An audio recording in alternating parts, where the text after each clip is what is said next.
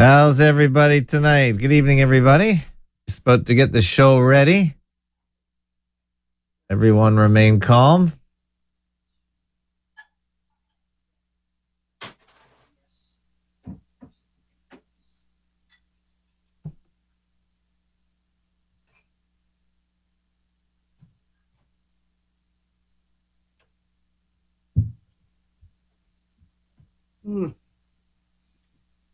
Oh, yes.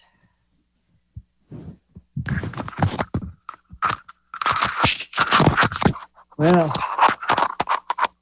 All right.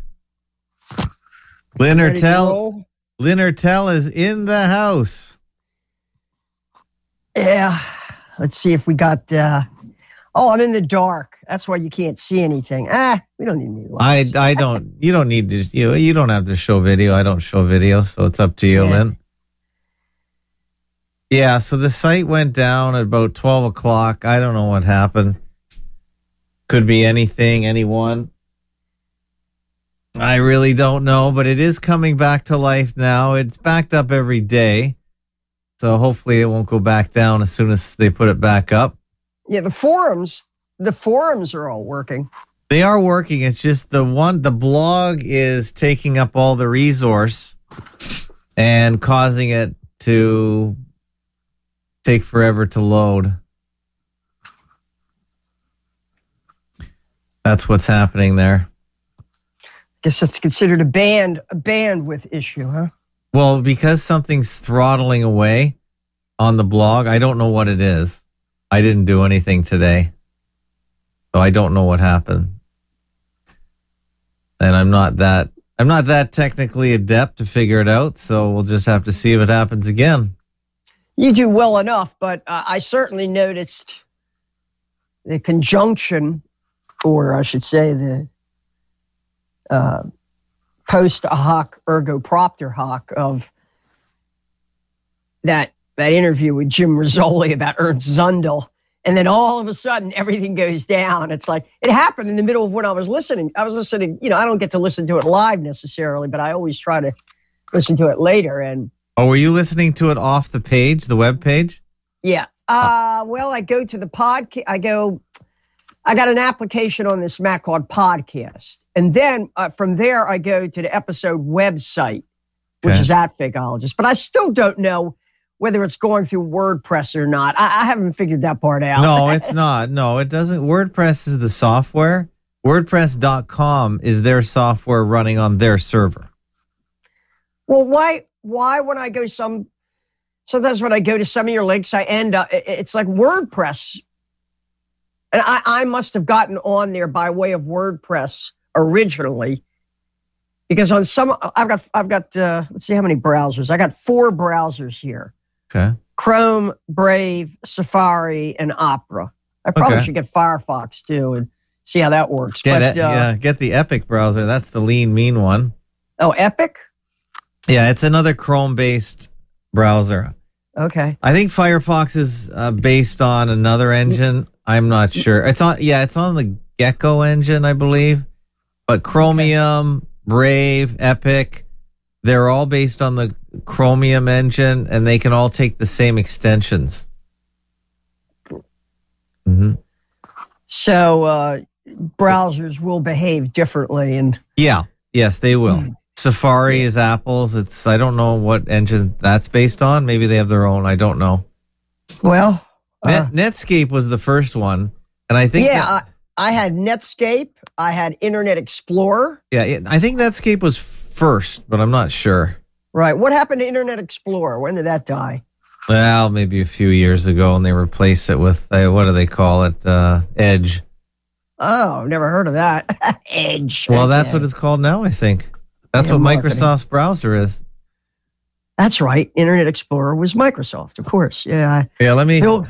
Oh, you know what? I forgot to do something. Let me just go delete yesterday's show on YouTube. I forgot to do that last night.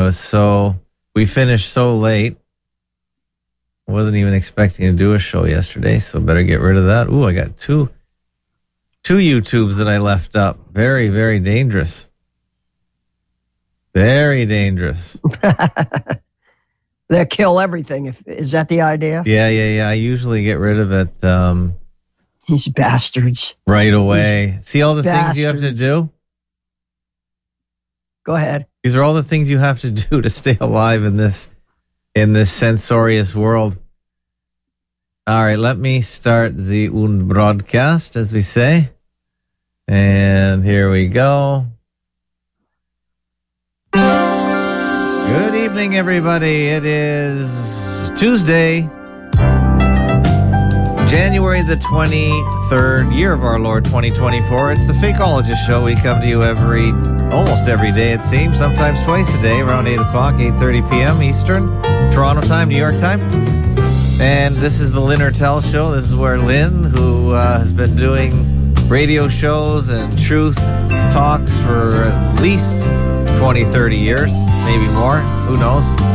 This is where she gives us her week's expoundings. And show note, fakeologist.com, the blog went down at 12 o'clock today. It's the first. The blog is really big now. It's huge.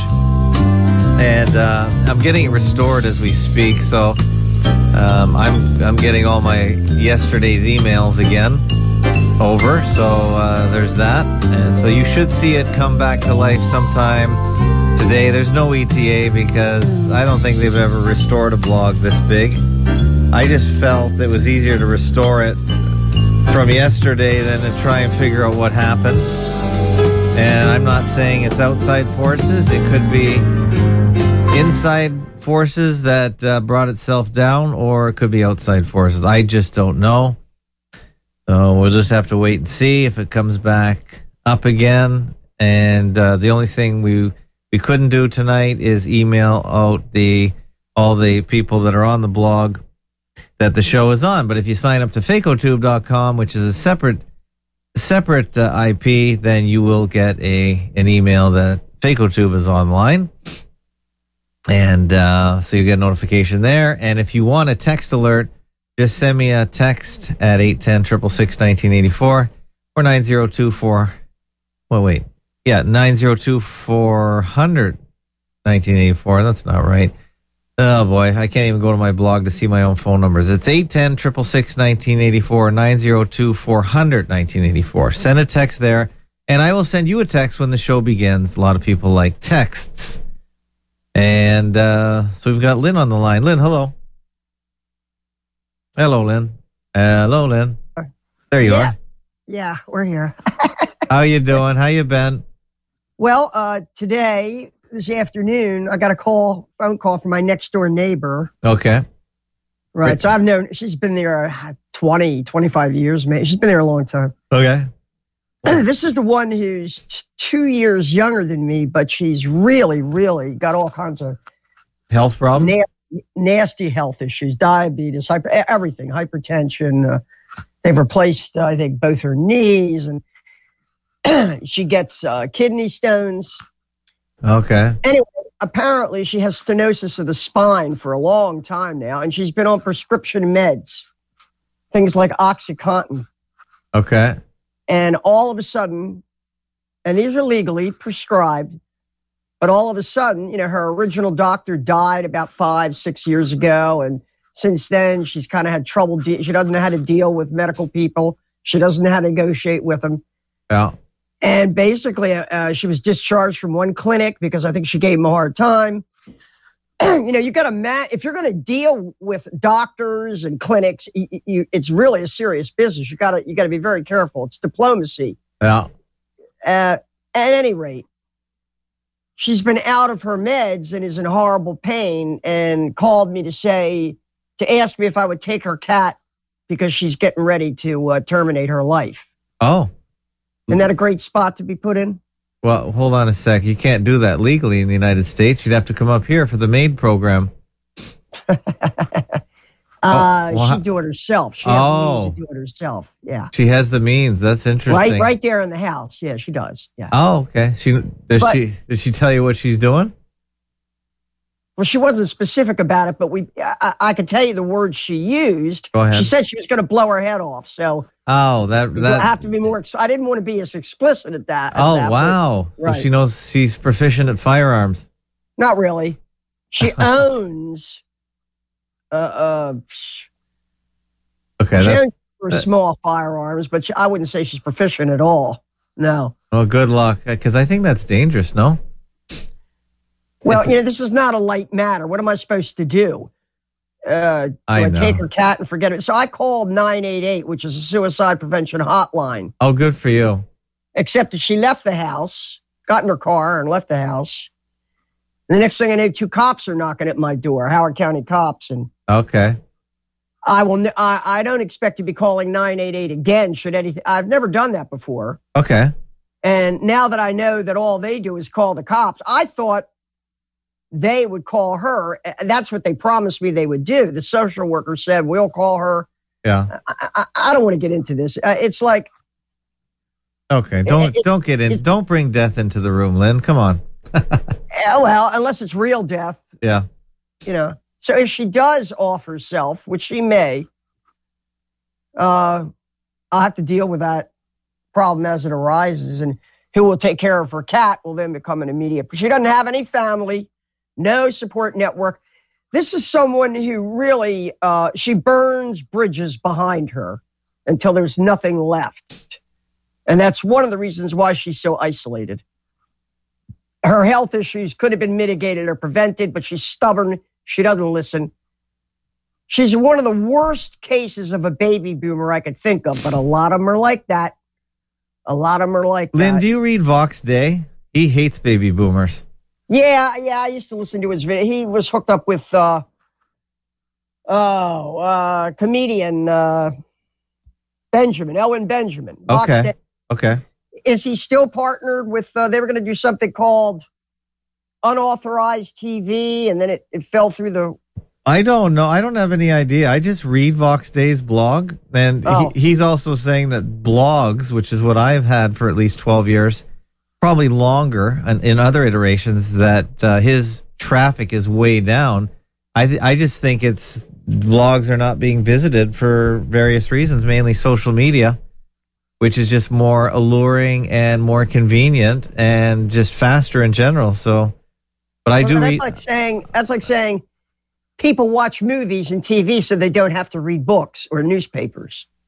Yes. 10 years ago, 20 years ago, if you'd have said that, well, that's a person who's ignorant. They're not really literate. So, yeah, I watch movies, I watch TV, but I read a lot too. Mostly a lot of old books I read. So good news. I think the blog's back up, everybody. So thank you to my server community for getting that back. So anything that happened after midnight of last night when it backed up is not there anymore. So if you made a comment today, then it's gone. You'll have to you'll have to reiterate it. So it looks like we're restored. Woohoo, Yahoo! I don't know what happened, but all I know is that Joe Rogan seems to be a woman. And wow, what a wonderful video that Mr. E just put up, and I put it on FAK827-Lynn. So thank you, Mr. E. Let me just say one more thing. I just got a message. I get messages all over the place. So, if my blog goes down, you can hit me up on Discord or Skype. I'm Fakeologist just about everywhere. And no planes. You see, all these guys that are talking about the Holocaust all day long, they get so bogged down in the details, and it almost seems like they're trapping you in this drain that you can't get out of. And I keep saying, and I asked Jim, he didn't seem as interested as I am, is what is the purpose of diverting everyone's attention to this Holocaust story?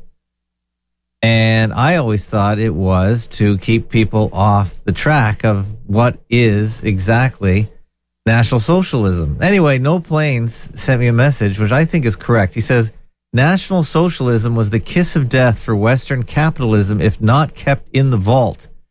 10-year mortgages, no mortgage if you had 4 children. The mother was the national hero. It is not hard to figure out why the Holo hoax is used to keep it a secret. See, that's what I thought. What do you think, Lynn? Well, there's no doubt that the programs that the National Socialists brought in, if it was really them. I mean, there were a lot of non-members of the party that crafted their economic policy as well. And you have to look at the bankers and economic advisors who partnered in with the Third Reich, and their policies. But it was still a police state, though. It really was. Well, exactly. And eugenics, and it was based on eugenics. Mm-hmm.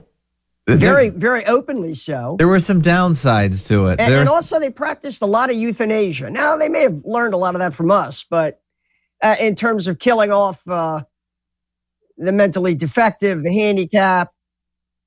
Now, is that, do we have any evidence of that, or is that just what we're told it's their legislation that they passed, and it's documented in their own words, and it was for the good of Germany. Right. Especially as war approached. Right. You know, you ever studied the case of the Great Cat Massacre in the United Kingdom and Great Britain? No. Go ahead. Well, there's a great movie called Glorious 39 that deals with this brief period there where the British didn't really know, apparently, whether they wanted to go to war against Germany or not. Following the invasion of Poland. There was a long period called the Phony War, or Sitzkrieg, which is a parody of Blitzkrieg, as you can imagine.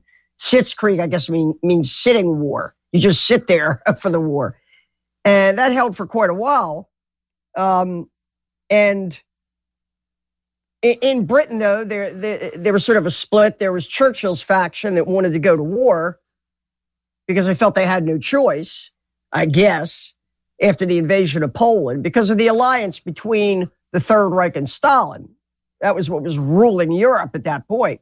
Okay. And then England had a secret alliance with Poland, did they not? It wasn't secret. No, they had an open treaty with Poland. Oh, it was an open treaty. If Poland gets invaded, then... Okay. Oh, yeah. But that didn't mean a thing, because the French and the Russians had a treaty with Czechoslovakia to guard, that was crafted right after World War I. It was one of the conditions of Versailles that the French and the Russians and the British, to some extent also, were going to preserve all these new republics that were created from the Versailles Treaty, and Czechoslovakia was one of them, a democracy. Right.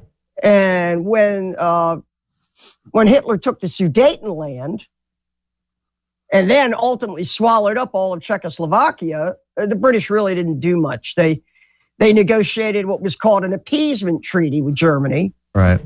At Munich. Neville Chamberlain went there.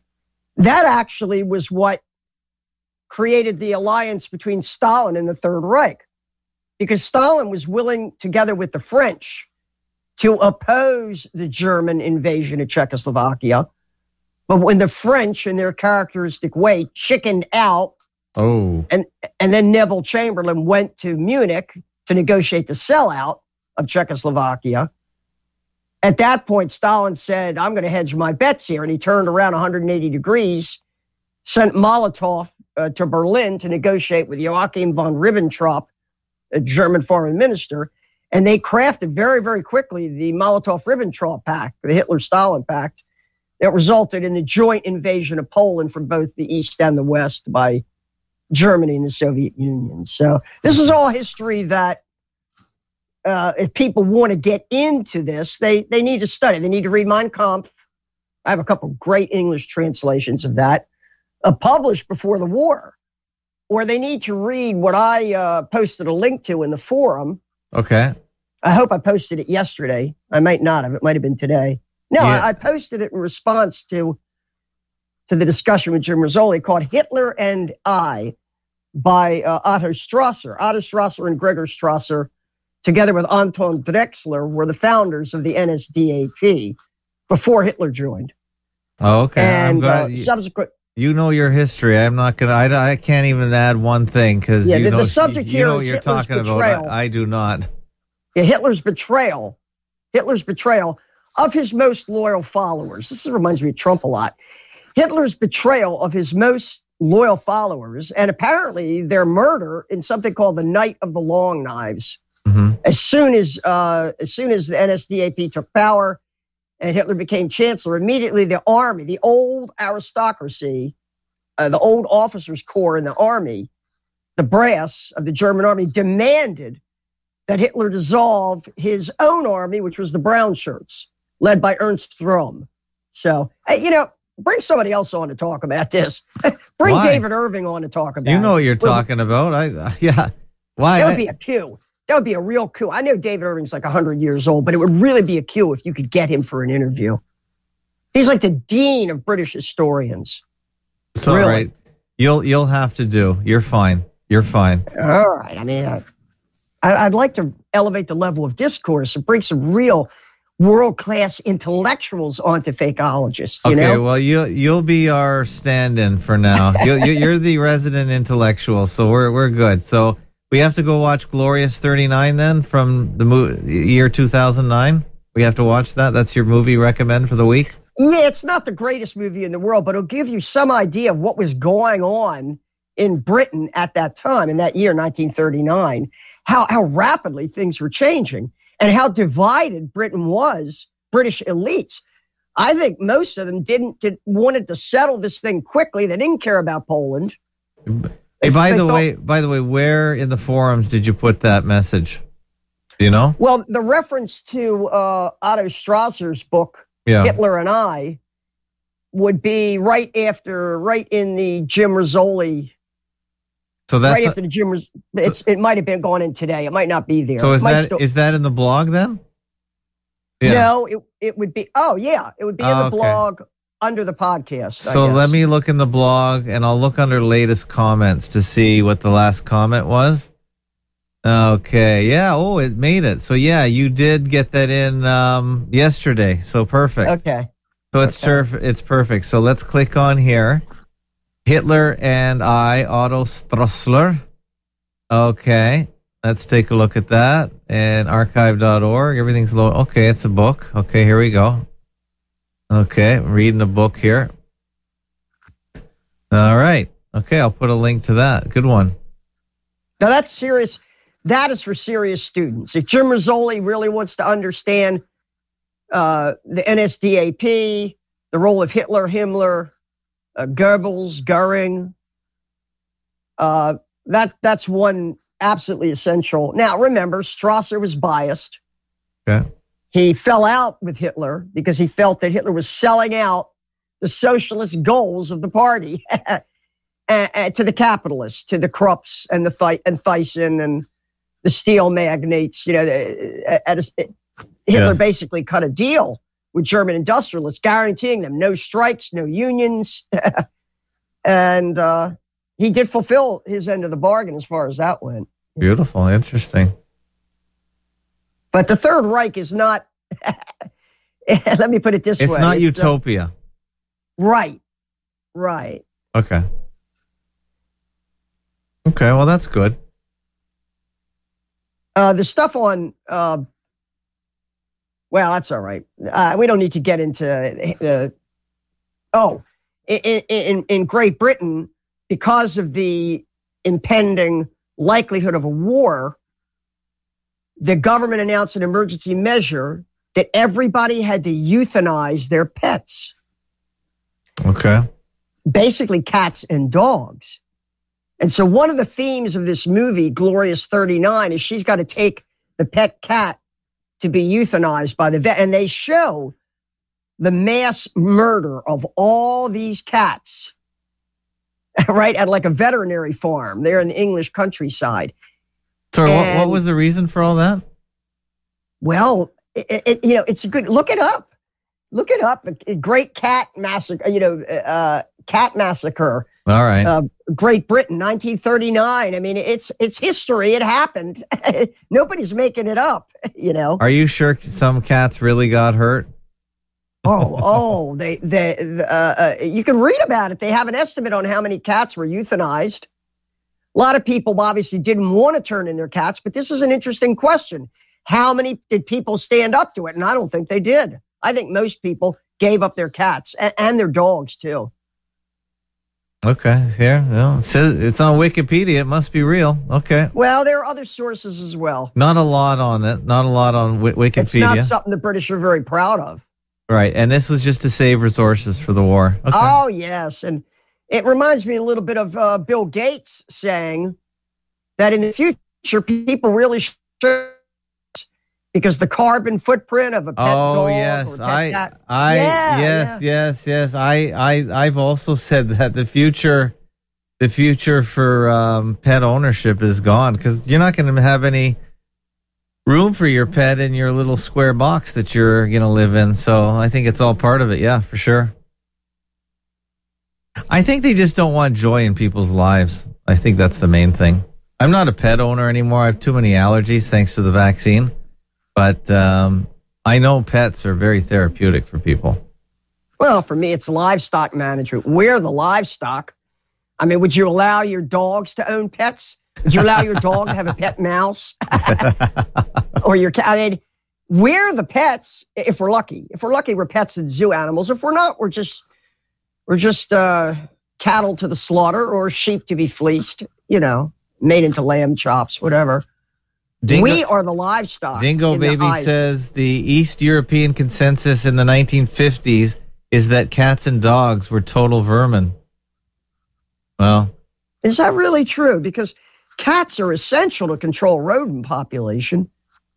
That's why they were domesticated by the Egyptians, right, to guard the granaries. The Egyptians had to store huge amounts of grain in grain silos, and the cats essentially became the guardians of the grain silos to keep rodents out. Well, Dingo Baby also says, I know a Chinese grad student that admitted to having to eat her dog because they were starving.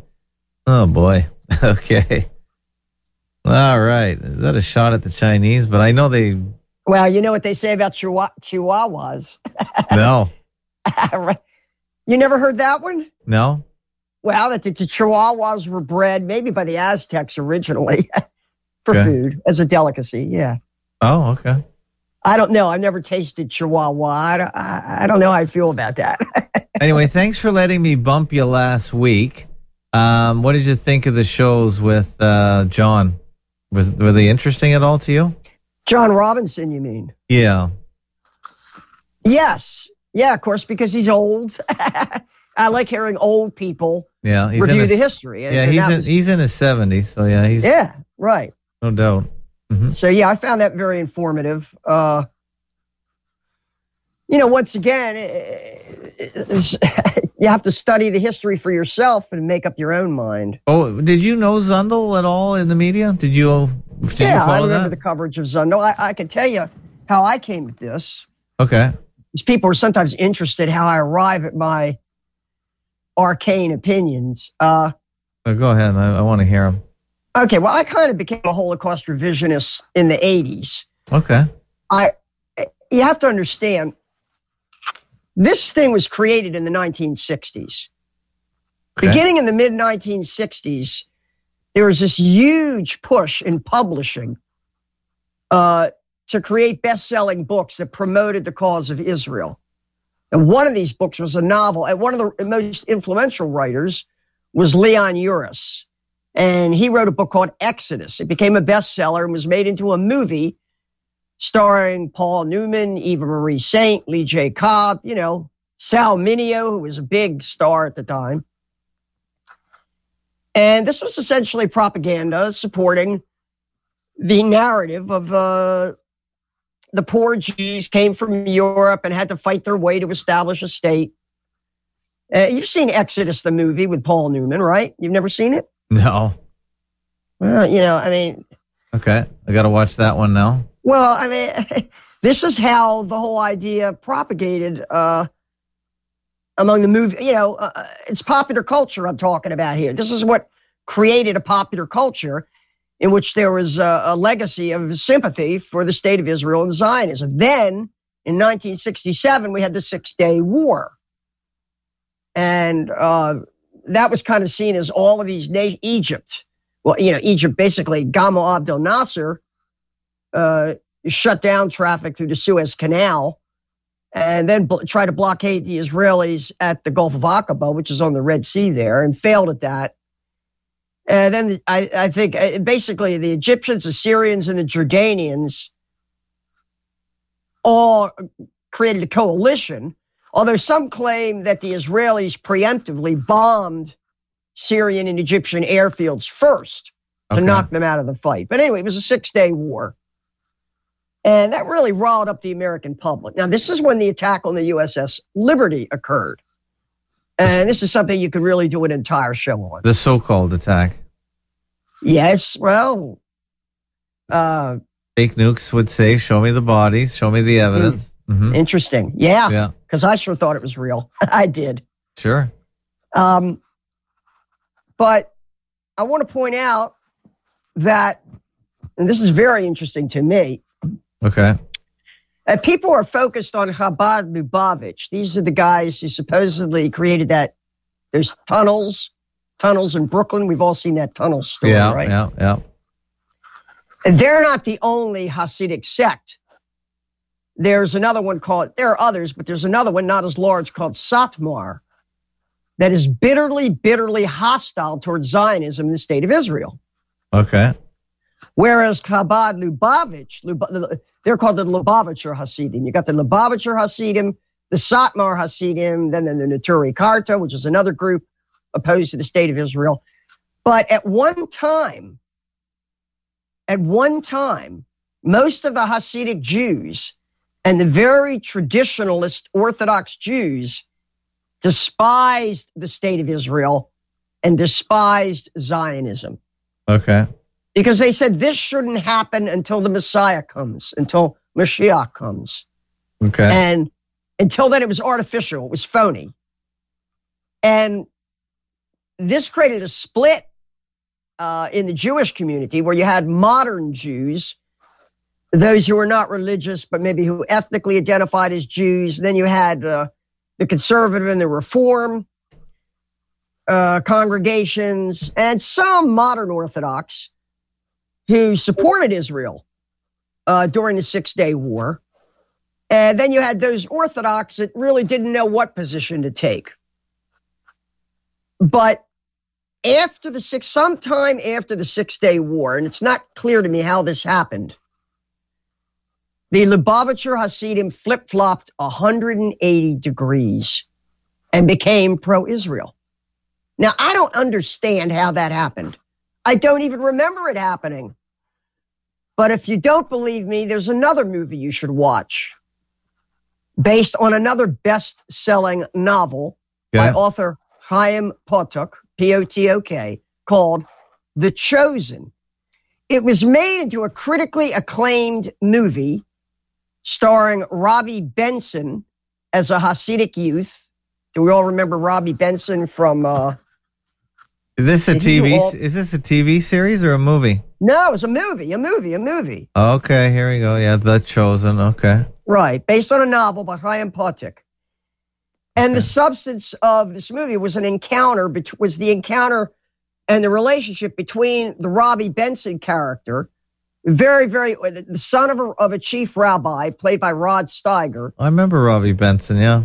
You might have seen this movie. No, I'm sure I haven't, but... Well, you haven't seen many movies, have you? No, not really. I'm too busy. But this is from 1981. What was I doing in 1981? Yeah. Okay. Well, anyway, if you don't feel like reading the novel, watch the movie, and it will make it clear to you, without a doubt. Talk about a Mandela effect. Okay. This Mandela effect says, well, I can remember when all the super Orthodox, and especially the Hasidim, were completely opposed to the state of Israel and hated Zionism. When did that change? What happened? When did the Lubavitcher Hasidim become pro-Israel? I'm not getting it. And that's something I probably need to research on my own. Okay. Whether that happened in the 70s, sometime in the 70s, how that was done, whether there was money involved. But the lead character, one of the main characters in that movie, played by Rod Steiger, very, very Orthodox Hasidic rabbi and a leader in the community, he's bitterly, bitterly, bitterly opposed to the Zionist project, which at the same time is being defended by another liberal Jewish intellectual played by the great actor Maximilian Schell, who I don't think is Jewish, he's German, but he plays the part brilliantly. And the movie is about that conflict. So, watch The Chosen, good movie, and a good way to think about current support for Israel among the Chabad Lubavitch as a Mandela effect, because it sure feels that way to me. They flip-flopped 180 degrees, and I've never read a coherent explanation for it. Never. It's got to be the money. Okay. All right. So other than that, you enjoyed the history of the whole Zundel story and well, I know people are raising a lot of questions about Zundel's personal history. Yeah, there was one guy, and we had him on last night, 01. That was a pretty good show. And we did an audio chat with 01 today as well. It went a little long, so we'll post that soon. A lot of content here on Fakeologist if people like it. So there's many hours of that to listen to. All right, what else has been going on this week? Anything on the Facebook group that I'm not on anymore? People have been posting some interesting items. Let's see, what are main concerns over at the Facebook group? Let me take a look. Do you go over there much, or are you spending lots of time on the forums? I'm over there. I'm over there once a day. Let's see what's going on, because I post a lot at the desk of Tim Osman, but it doesn't seem like anybody else is over there. So, okay. Let me see. Yeah, I have to jog my memory now. Here we go. Fakeologist and Fakeologist 2. Let's see. Oh, whoa. Oh, yeah. Well, that stuff I posted also in the forum. Okay. Tell me where it is on the forum, because yeah. We've been doing a lot of posting in the coronavirus forum. Okay, let's find that here. Here it is on the top. Everyone, make sure you get your login at the Fakeologist forums. It's a separate one from the blog, so make sure you go over there. So what were you... Because I kind of got dragged into an appearance on an RBN broadcast. Oh, right. Where they invited this character, Kevin McCairn. Okay. Dr. Kevin McCairn. He's not a medical doctor. I guess he's got a PhD in microbiology or something like that. Okay. Who I really didn't know anything about. But in the process of getting involved in that, it just opened up a whole can of worms. Okay, what post is it? What topic is it here? Is it Dr. Sean Campbell is a fear-mongering shill? Well, we already pretty much dealt with John Campbell. Yeah. There is a post on a video of an interview with a J.J. Couey, Couey, who's a microbiologist. Okay. And these are the people running around saying that the COVID was a low-yield bioweapon that was deployed strategically in northern Italy, Wuhan, China, Korea, Japan, Seattle, and New York City. Right. Basically as part of a plot by the people behind this. I'm going to call them the CDC, the World Health Organization, whatever. The Department of Defense would be better. Yeah. Catherine Watt would say the Department of Defense. Yes. And the bioweapon is just a flu shot. It's the mRNA lipid nanoparticle flu shot. It's their new transporter of these phony protein sequences that they call viruses. Well, Couey calls this transfection. Oh. And I have a post there. What is transfection? Okay, here we go. I have never heard that term before. Transfection. Can only transgenders get that? That's a good question. We have to ask Mr. E about that. That's not my bailiwick. You see, I'm going to stick with the idea that it's just the adjuvants that are the poisons that cause your body to go crazy. No, these guys are claiming that this engineered mRNA or spike proteins they're saying that the next I'll tell you what it is. You know what this is? No. Prions. You ever heard of prions? Oh, yeah, that was a big thing. Right. This is the equivalent of Judy Wood's directed energy weapons. Yes. That is to say... Quite right. The same way that directed energy weapons were dragged into 9/11 and the controlled demolitions, these guys want to drag prion science, if you can call it science, into this whole, COVID scam, this whole COVID psyop. So what are they doing one more time? They're saying, oh, these guys have a scary, scary weapon that can mimic. It can mimic a pandemic. And that's what they used. Of course. That's also called mass poisoning. Well, yeah, and I propose that they can do that if they want to do it. But fortunately for me, I was able to pull out a shot of inoculation and stick it in my arm, and that's called clues for them. Because whenever I want to know, I thought to myself, Simon Shack lives in Italy. Right. If anybody can tell me what the hell happened in northern Italy when they claimed the hospitals were overrun with this brand new coronavirus, it would be Simon Shack and clues for him. Yeah. And sure enough, he deconstructed the presence of actors in northern Italy. Okay. So what I'm saying, and this Kevin McCarran was the actor in Korea and Japan. That is to say, he had a lab in Korea, so he says, doing prion research.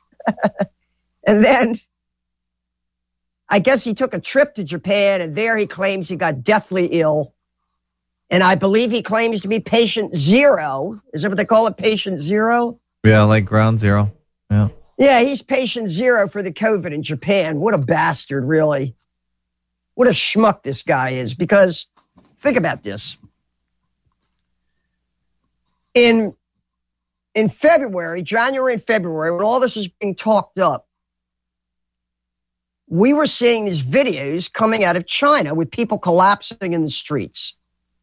Well, I saw one guy collapse and he went on his knees, didn't he? Yeah, but just badly done, obviously, transparently fake videos. And Tim Osmond of IPS was pointing these out. He wasn't the only one. High Impact Flicks was another one who was looking at these fake videos. And we even had a video coming out of China with Chinese people saying, it's fake, it's fake. And they had the guys out in the hazmat suits. Boy, that always terrifies you when you see guys in hazmat suits, right? I mean, that's pure Hollywood. Are you kidding? They're wearing them in the old age homes this week. Oh, whoa. Anytime there's a little so-called outbreak. Is that just in Canada, or is that? That's at my mother-in-law's old age home. So they put on the hazmat suits. They're not. They look. They're just the head to toe disposable surgical getup. That's what it's scrubs. Yeah, they're disposable. No, I don't mean that. I mean like the radiation hazmat. No, I know, but there's Well, even my hygienist was wearing the whole head to toe paper scrubs. And I said, "Do you really like wearing that?" Because every time she moves, she makes a noise. You know, the paper rubbing. It squishes. Yeah, it's ridiculous. I said, "Are you kidding me? This is over the top theater. Come on." Theater, exactly. And when you, like I say, some of the videos coming out of China, I guess this would have been long before TikTok, right? This would have been maybe on BitChute. I saw these. Yeah. Ordinary Chinese were saying, this is fake. This is fake. They were calling it out as fake. Yeah. And at the time, there was this very strong dissident movement in Hong Kong. Every other day, we're reading about these huge demonstrations in Hong Kong. People that were demanding protection, that the Chinese stop repressing the democratic movement in Hong Kong. All that whole business about Hong Kong kind of didn't want to be absorbed and swallowed up into this totalitarian thing that the Chinese communists are running. And the Chinese were having a hard time controlling that situation. The authorities were having a hard time controlling that situation in Hong Kong. And as soon as they came out in February with this new novel, they called it a novel coronavirus. They didn't call it COVID yet. They call it a novel coronavirus. Yeah. And initially, the Chinese government was saying they suspected a bioweapon had been unleashed against the Chinese people by the American devils. And the proof of that they adduced was apparently the United States team at the Wuhan military games. Somebody got to explain this to me. The worldwide military games in Wuhan, China, had an American team participating. And the claim was that this American team performed badly and was sick, got very sick with flu-like symptoms, a respiratory illness. Okay. And the Chinese adduced this as evidence that maybe these troops had been sent there to poison their population. So that was another rumor they spread. But people knew in Hong Kong that this was being used to shut down the dissidents in Hong Kong. The Chinese were using it to cordon off blocks, to quarantine people, to restrict them to their cubicles, their apartments. And they basically used this coronavirus emergency to just completely shut down the dissident movement in Hong Kong. And I got to believe that Kevin McCarran, Dr. Kevin McCarran, he knew they were doing this. He knew they were doing this. And so and he knows better. He's not stupid. He allowed himself, just like Tom Hanks and his wife became patient zero in Australia, right? Or patient one. They were like patient zero in Australia. Yeah, he was typing on his Corona typewriter and all that. Yeah, McCarran, as I say, got to be patient zero in Japan. In other words, you get to be a crisis actor in this huge worldwide media story about. So he was on that show with you? So where did you post? Oh, yeah. We didn't talk about that at all. Yeah, here it is here. This is the post, faking the outbreak with actors in Italy. Yes, that's Simon Shack's, because one of the things that this guy, J.J. Cooley, says is he thinks what happened in Italy, Wuhan, Japan, Korea, New York City, and Seattle was real. In particular, that the outbreak in northern Italy was real. Well, it wasn't an outbreak again. I think it was just a mass vaccination with the new style lipid nanoparticle flu shot. It might have been. I think it was theater. It's always theater. Well, even if there were sick people, it's always theater. Okay. So McCarran knew he was being used as a crisis actor to create a global panic. He played a role in that. I had no idea of this at the time I went on the show with him. Okay, where is the show? It's over at RBN. I know, but I told Jenna to give me a link. She never gave me a link. Jenna hosted it, and I don't know. I got to say this about RBN's audience. Yeah. They're sharp. They're very sharp. So you don't know, what's the name of the show? Do we know anything? RBN Radio? It was Saturday evening. Come on, Jenna. Jenna, you're supposed to send me a link. Well, Jenna may not be talking to us now that Brian thinks you're an agent. Well, I'm an because you won't talk about biochar. Yeah, I'm not a biochar agent. I'm sorry. Right. Sorry about that. He said, I don't know about. He said, fakeologist, definitely. He's one of them. I said, what do you mean by that? He says, well, he won't talk about biochar. He must be one of them. I've talked about more biochar than anyone I know. But anyway, this guy McCarran, I didn't even know half the stuff about him, really. I didn't know he was a crisis actor. I thought he was a legitimate microbiologist, really. But it's scare. Let's scare people. Well, I'm willing to concede that directed energy weapons exist. Maybe they've been deployed in Iraq. I don't know. By the way, I'm willing to. What day was that? Sorry to interrupt. I'm trying to find this here. What day was that? It would have been last a week ago. Would it have been a week ago today on the 16th? Or was it on a Tuesday? I'm pretty sure it was on a Saturday, I think. So the 20th? Or it could have been on a Thursday. Let me think. Okay. Well, RBN McCairn should be there. I'm trying to find it here. McCairn. How do you spell that? MC? CAIRN. Okay. I don't know if that's going to work. I'll type it. The IBN, McCairn.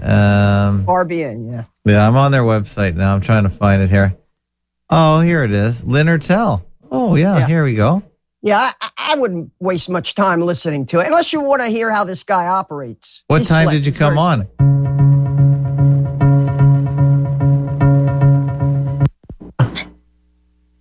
But lambasted for claiming that there were pathogens developed that were designed to target specific genetic groups.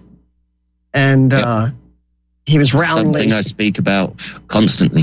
So the first original spike proteins that were identified around SARS-CoV-2, you can look at... All right, so that's them. I'll put a link in the show notes, so I'm glad we found it. Okay, good. Yeah, I'll let you all know in advance. He's a shill. He's a total shill. Okay. As I say, he's one of the original crisis actors that started the whole worldwide scare. So he's probably working for the World Health Org. Patient zero in Japan, Kevin McCairn.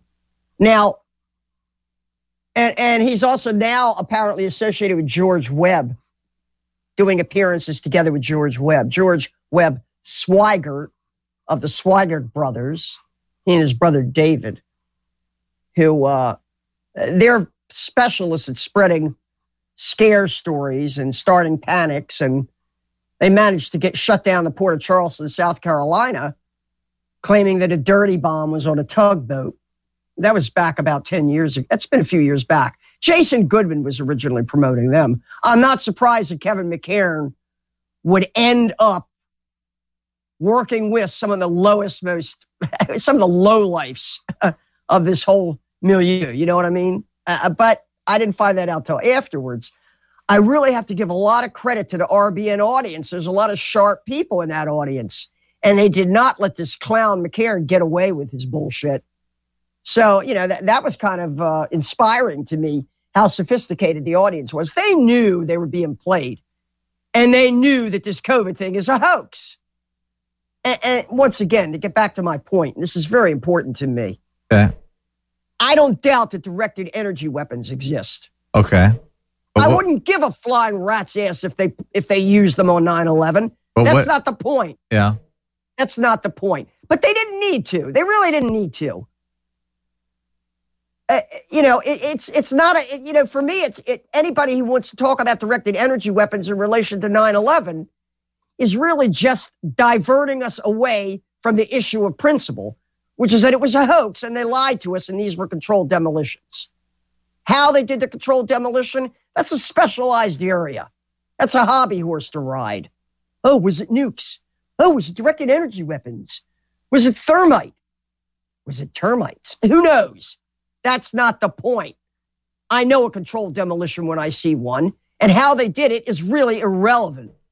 And to drag me down a rabbit hole, no matter how James Fetzer fascinating it might be, is a waste of my time when it comes to getting out the truth about 9/11, which is that these were controlled demolitions, which I think everybody knew. And that is the same way I feel about this question of whether a low-yield biological weapon was deployed to generate fear and panic and stage the COVID pandemic of 2020. Gotcha. Same exact thing. This prion science is nothing more than a replication of the Judy Wood DEW strategy to get people running down rabbit holes, sniffing for pissed-on breadcrumbs, instead of coming out and saying, hey, guys, this was a hoax. They faked us out. They lied. They made up numbers. And I still go back to Ron Paul's original statement in March of 2020. Right off the bat, he said, hey, look, guys, they took the numbers from the seasonal flu column and they created a new column. And they called it SARS-CoV-2.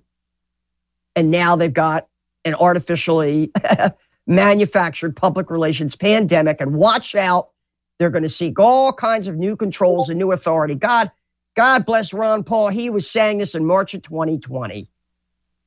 So, Kevin McCairn, you're full of shit. And we're exposing you now, and we're going to keep exposing you. You're a crisis actor. You helped the World Health Organization stage this phony pandemic scare. And worse than that, you knowingly and consciously and deliberately gave the Chinese communists an excuse to shut down the movement for democracy in Hong Kong by being patient zero in Japan. You helped do that. You played a critical role in that. You were case zero in their case-edemic. So anyway, so much for... I posted a lot of material there in that particular forum, and others have added material. Let me see, Rachel and others have really posted a lot of interesting stuff there.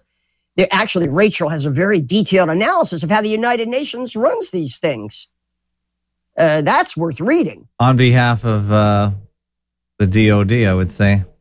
Well, that's the weird thing. You know, there's got to be a close collaboration between the Pentagon and the United Nations World Health Organization through the CDC to run these operations. And also, the key to it is organizations, right? NGOs. Yeah, that's right. Like the Eco Health Alliance run by Peter Daszak, which is a CIA front for setting up bioweapons labs wherever they can. In Ukraine, in Wuhan, they finance it, they staff it, and they set the research priorities, which apparently in this case included gain of function research, which is the weaponization of pathogens, or the alleged weaponization of pathogens. So, you know, they're creating a backstory for a movie script. And the movie script is, dangerous bioweapon somehow slipped out of a lab. That was always going to be their fallback story. We know that. Yeah, in the beginning, they said it was bat soup or a pangolin or some stupid crap like that. Snakes at the Wuhan fish market, whatever. They knew nobody would buy that. And always in their hip pocket to pull out, and they're doing it now, is their fallback scenario. This is just like with the JFK assassination, right? There's always the rabbit trails. Scenario. And by the way, I got a couple messages that the fakeologist.com is back up now, but it may show on your browser as insecure, and you'll get a message saying, oh, it's dangerous. Do you want us to go ahead and go to this website? So I just got that. Yeah, I got that. They make it really hard to go forward. They put the go forward in really small text, and it's hard to read on your phone at least. So make sure you just proceed. I don't know if the security certificates will be regenerated with the restore or if I have to redo them. So just be patient. Don't be afraid. I don't think no site was quote unquote secure before the last few years. So now this is just another layer of nonsense as far as I can tell. Yeah, I'm getting a message that says your connection is not private. Yeah, it's not secure. It's not private. Oh, come on. It's all nonsense. Back to safety. Back to safety. Where is safety? You're under your bed? I mean, come on. This is just too much. So if you get that message, just calm down and just proceed if you can find the proceed button. But everything is still up as far as I know. Everything. Apache is functioning normally. Yeah, we lost probably. Apache is the server software, right? Yeah, that I believe so. But I don't know. Maybe it was internal. I'm going to guess it was more internal, but who knows? Maybe they injected a script or something that took out my database. A virus script. Maybe someone injected some hot Java into the...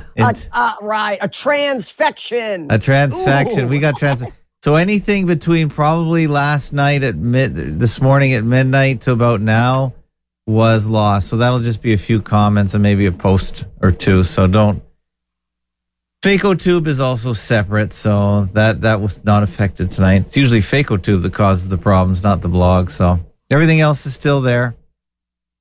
Everything else is good. We still have Twitter. We still have our YouTube channel, our Discord, Telegram, and of course, Gilded. Any questions? I don't see too much in the chat tonight. And we got a pretty good crowd tonight, Lynn. And Not Shocked is here in the FAKOTube chat. And FAK827 is up and it's running.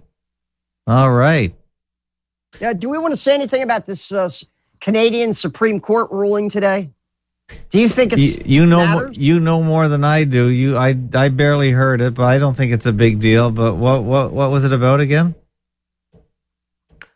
Well, they're saying that these measures that were taken violated the Canadian Constitution. I'm wondering if, for example, a lot of those truckers that were in the convoy that had their bank assets seized now have grounds for a lawsuit against the Trudeau regime. Yeah, that's maybe. The first thing I'd think. I want to know how long they were seized and if they're still seized. See, I'm not sure anyone knows the answer to that. I really don't know. I think it's all quite the sideshow, but you think anything that happens in the courts is basically theater? No, I think that I don't think this is the main idea. This whole idea that the government can't do whatever they want. I'm pretty sure they can do whatever they want. I just don't think it's on anybody's mind. Basically, what happened is the 30% that vote for the Liberal government in Canada got all mad, especially the ones that live in downtown Ottawa, after 3 weeks of having limited access to the roads around them, even though they were probably all out of town because it was so cold at that time of the year. They just called their government to do something to clear the streets.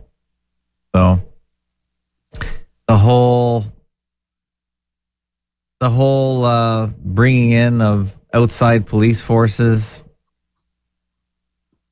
I just don't think there's anything illegal about it. It had bad optics, but I really don't think there's any. Well, the seizure of bank accounts could very clearly have been illegal, right? I don't even know that. I don't know what's the law. What can't the government do? Is my point. Well, it can't. Here in the United States, it would definitely have been. Well, look, everything they did during those lockdowns was illegal here in the United States. Yes, except ordering the closure of churches, all that, total violation. Canada, I don't know. But I don't even know that because Catherine Watt on her blog, bailiwick.substack.com, she really lays out all the laws, all the enabling acts.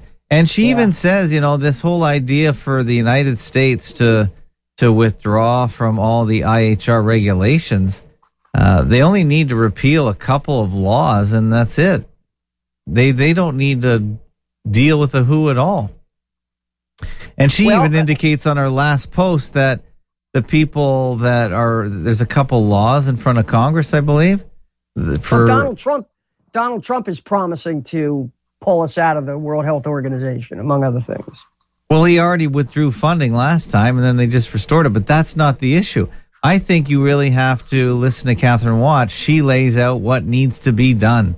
And even the latest legislation that a couple senators or congressmen have put forth are not. They have a fatal thing missing out of them. So, are these guys just pretending as well? Are these guys just pretending to be doing something while leaving out something critical? This is the whole point. Repost that link to Bailiwick News in the show notes, if you will, because I think if people want to get into that. Catherine Watt, by the way, refused to come on RBN with this guy McCarran, so she must have been wise to him. And she won't come on my show, so she's wise to me. She give you a reason? No. She just said, I decline. She said it twice. I actually am a sponsor on her site, but that doesn't matter. I do pay $10 a month for her Substack. I think it's worth it. I like this kind of news. But she said there's a fatal omission that is in this bill purporting to withdraw the U.S. from the United Nations. So that's interesting. This is what I mean. I think a lot of these laws, these lawsuits, they all have a fatal flaw. So are these people incompetent or are they doing it on purpose? No, they're never incompetent. So it's on purpose. Look, right, of course. I mean, it made it, it's never a mistake. We're going to be told now, God, this goes back 30, 40 years from me. When 1968, 1969. Well, first we had the credibility gap. Credibility gap. Imagine that. Now, you know, the theme at this past week's meeting of the World Economic Forum was the collapse of trust.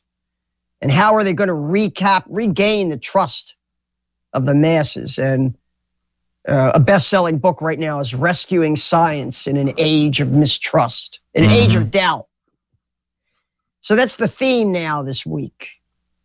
But there's really nothing new, because I remember the credibility gap in 1967, 68, where basically we had caught the Lyndon Baines Johnson administration and the Pentagon and Department of Defense lying about Vietnam so many times that nobody believed anything they said. So this was called the credibility gap.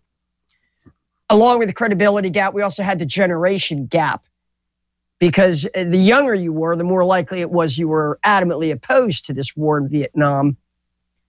And that led to this idea of don't trust anybody over 30. Yeah. So there was a whole culture of mistrust at the time. Finally, one by one, all of these institutions flip-flopped and turned against the war. By 1968, I think it began with Walter Cronkite and then the New York Times. One by one, they all turned against the war and said we should get out of this thing. And then by 1969, 1970, the line was, it was all a big mistake. I remember reading that New York Times editorial, and the Washington Post had one too. They all had these editorials. Oh, we meant well in Vietnam. It was the domino theory. We were fighting to prevent the takeover of Southeast Asia by communism and trying to do the right thing and to help these people, to preserve democracy. And it was all a well-intentioned, honest mistake. And I, at the time, being in Students for a Democratic Society, for 6 months continuously, yes, we used to print up leaflets on the A.B. Dick or Gestetner mimeograph machines. Ah, the Gestetner. Yeah, you old enough to remember mimeograph machines?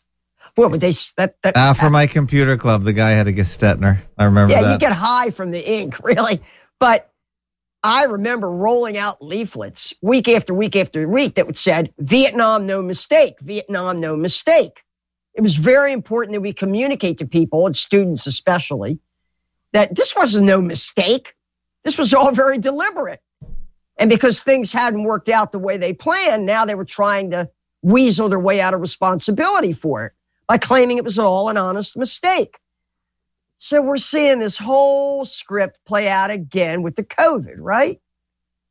Everybody wants to say, well, maybe we overreacted. We overdid this. We overdid that. Except, of course, for Donald Trump, who wants to be immortalized as the all-time historic vaxxer in chief. Yeah, he wants credit for warp speed. And there's that wonderful shot, he calls it. I hope you will all remember. Let me see if I can quote him word for word. Yes, he's I pathetic. hope you all remember, if it weren't for me, you might have had to wait 5 years for that wonderful shot. So he's going to double down on it, which he didn't need to. He didn't need to double down on it. That's the script he's reading. His consultants are telling him this is what you're going to say. Because he could just as easily have said, hey, I didn't know. Fauci was the expert. I turned it over to them. I was mistaken. I didn't know. I'm not responsible. He could evade responsibility for it, but no, he wants it. He wants to own it. So I say this. No amnesty for COVID. No amnesty for COVID. Now, I know Tim Osmond over at IPS, he just wants to put the COVID behind us. Yeah, me too, but it's not happening, is it? No. Disease X is what they're talking about now. Or whatever new now. There's a new strain of flu. There's another variant of the COVID that's emerged. And prions. We have to worry about prions now. So somebody's trying to keep this thing alive. They're trying to resuscitate it. Well, Catherine Watts said they just added Ebola and Marburg in the latest in the latest Gazette. People think that their next big panic they're going to generate is around Marburg. Well, they just didn't. Xavier Becerra, the dictator of the United States, just added it into the Gazette. They tried to start a panic around Zika, but it flopped, right? That's when those green vests started. That was pre-COVID, though. Right, before COVID. But I think... Zika's not even on the list of quarantinable communicable diseases. But, I remember Fauci personally welcoming patient 0 with Zika off the plane here in the to be treated here in the United States. I think he came from Brazil or something. Yeah.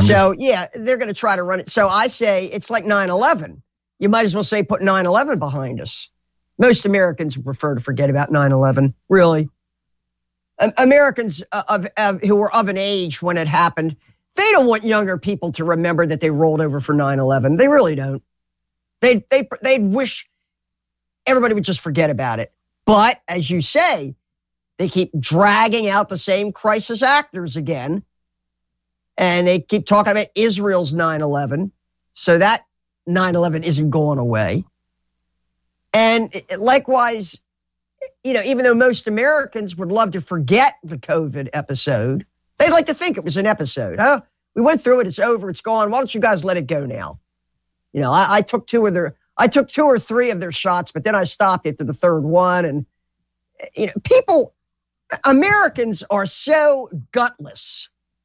They're so gutless because they don't want to look at even recent history and admit that they were played, and admit that they were taken advantage of, and admit that their economy was destroyed, and admit that their freedoms were gutted, and admit that they behaved like craven cowards, admit that their church services were shut down, admit that they allowed small businesses to be destroyed by the thousands, admit that they let a corrupt elite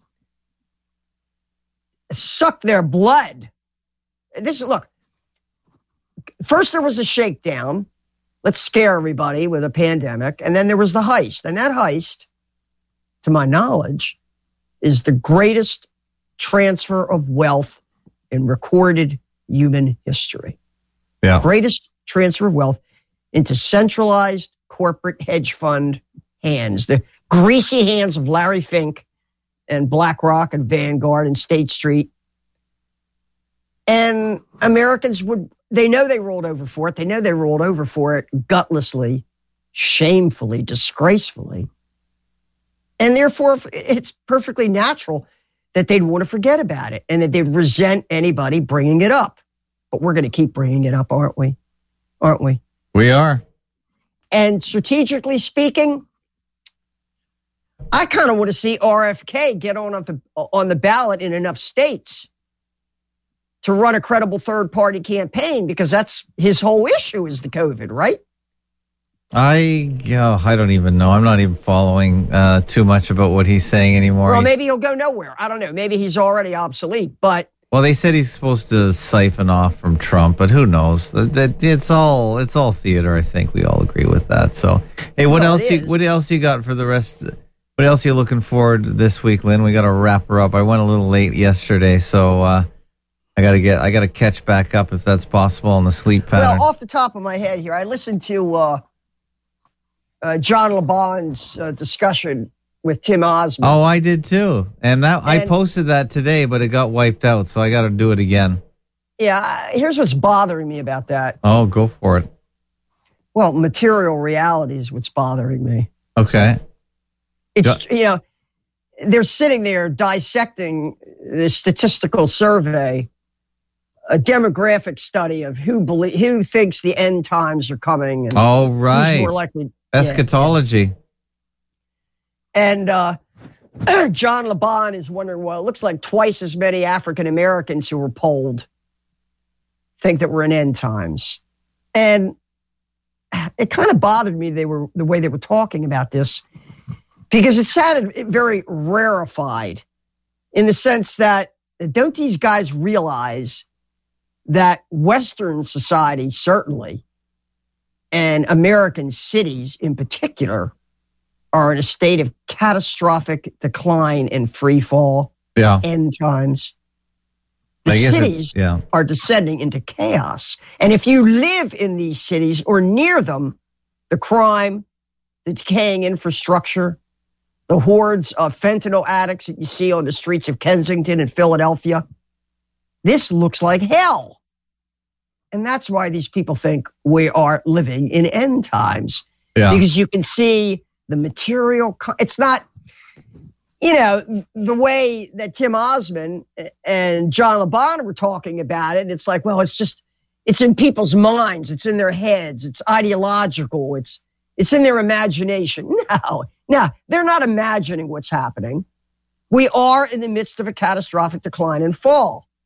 So somebody posted that video of the porta potties down there on the beach in Venice, California. Did you look at that? Yeah, I posted that on last night's show. That's German in Venice. Yes, right, and there's somebody living in one. Yeah, I love that guy.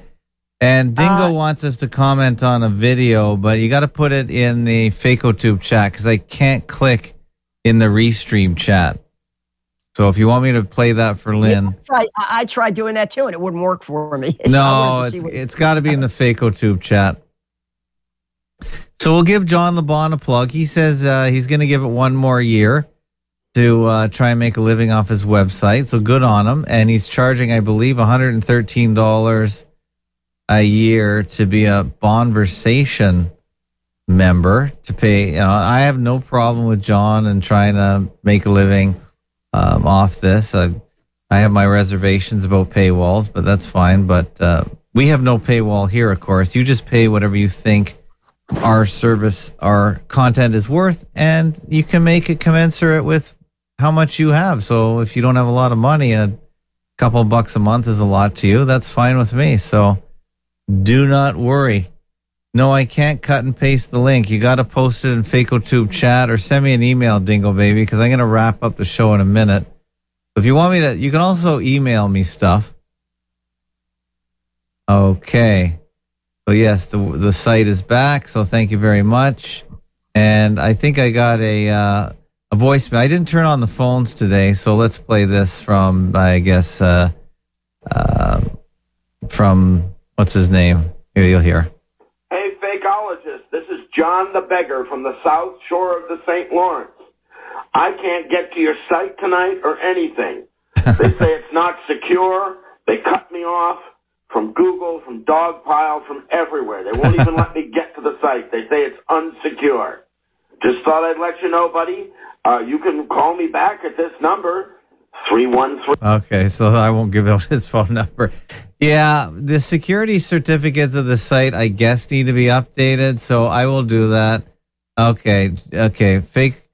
Okay, we're going to... Right here I have a camera that's been modified so that it shoots an... Okay, we're going to watch a directed energy weapon video, so let me put this in the right place so Lynn can see it, and then we will play it. Lynn, he wants me to... So give me a sec. Yeah, everyone that sees this security certificate just freaks out when it comes to a website. That's really fascinating to me. Modified. Really fascinating to me. It shouldn't bother anyone, I don't really think. So he says go to the 8-minute mark. So here we go, Dingo Baby. We're going to find it for you. Here we go. So this is, okay. But when they're separated enough, the electric field is too weak for total breakdown. Instead, just a small amount of current finds its way through the cardboard.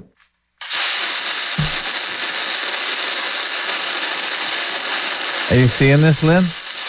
Now, if I use the laser to light the matches in between the electrodes, the arc... Lynn, are you watching this? Lynn, are you there?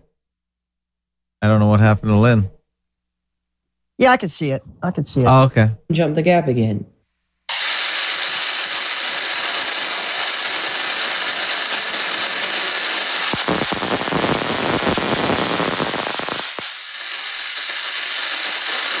This works because the flame generates conductive ions that makes the perceived gap between the electrodes smaller. I'm sure there's also an avalanche effect from the extreme field grabbing charged particles and smashing them into neutral molecules in the air to make even more ions.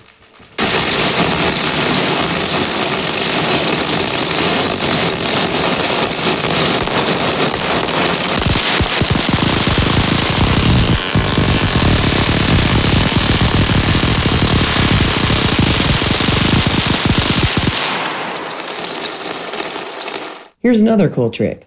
The plastic tubes here are filled with strontium aluminate glow powder.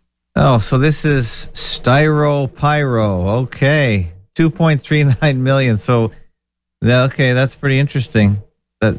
You're saying that's how a transistor works. I get it. Okay. I like it. Thank you, Dingo Baby. Appreciate that. Yeah, if you want to just I do check my email from time to time when I'm doing a show. So I'm going to have to restore the security certificates now. Lynn, you got any closing comments before we shut her down? Yeah, just with respect to that last point I made about the discussion about the psychology of end times. Okay. And whether, in fact, it reflects the real experience of people, especially African Americans, living in these cities, which are apocalyptic right now, that all of us should beware of the weakness of solipsism, Solipsism. Very difficult to pronounce. Solipsism. Look it up, study it, and be self-aware enough so that you don't allow yourself to fall into solipsism, where you interpret the world around you subjectively just based on your own individual priorities. You got to step outside of yourself and look at things objectively. Biggest problem we have in the movement right now, solipsism. Okay, interesting. All right, any more shows you're going to be on this week? No, this is the only show I go on. All right. Hey, no, you were on the RBN show last week. We're all going to have to listen to that, see what you're talking about. Yeah, I didn't do so well there. I think McCarran kind of, he kind of ranted over me a bit. But I got to say, that RBN audience was really sharp.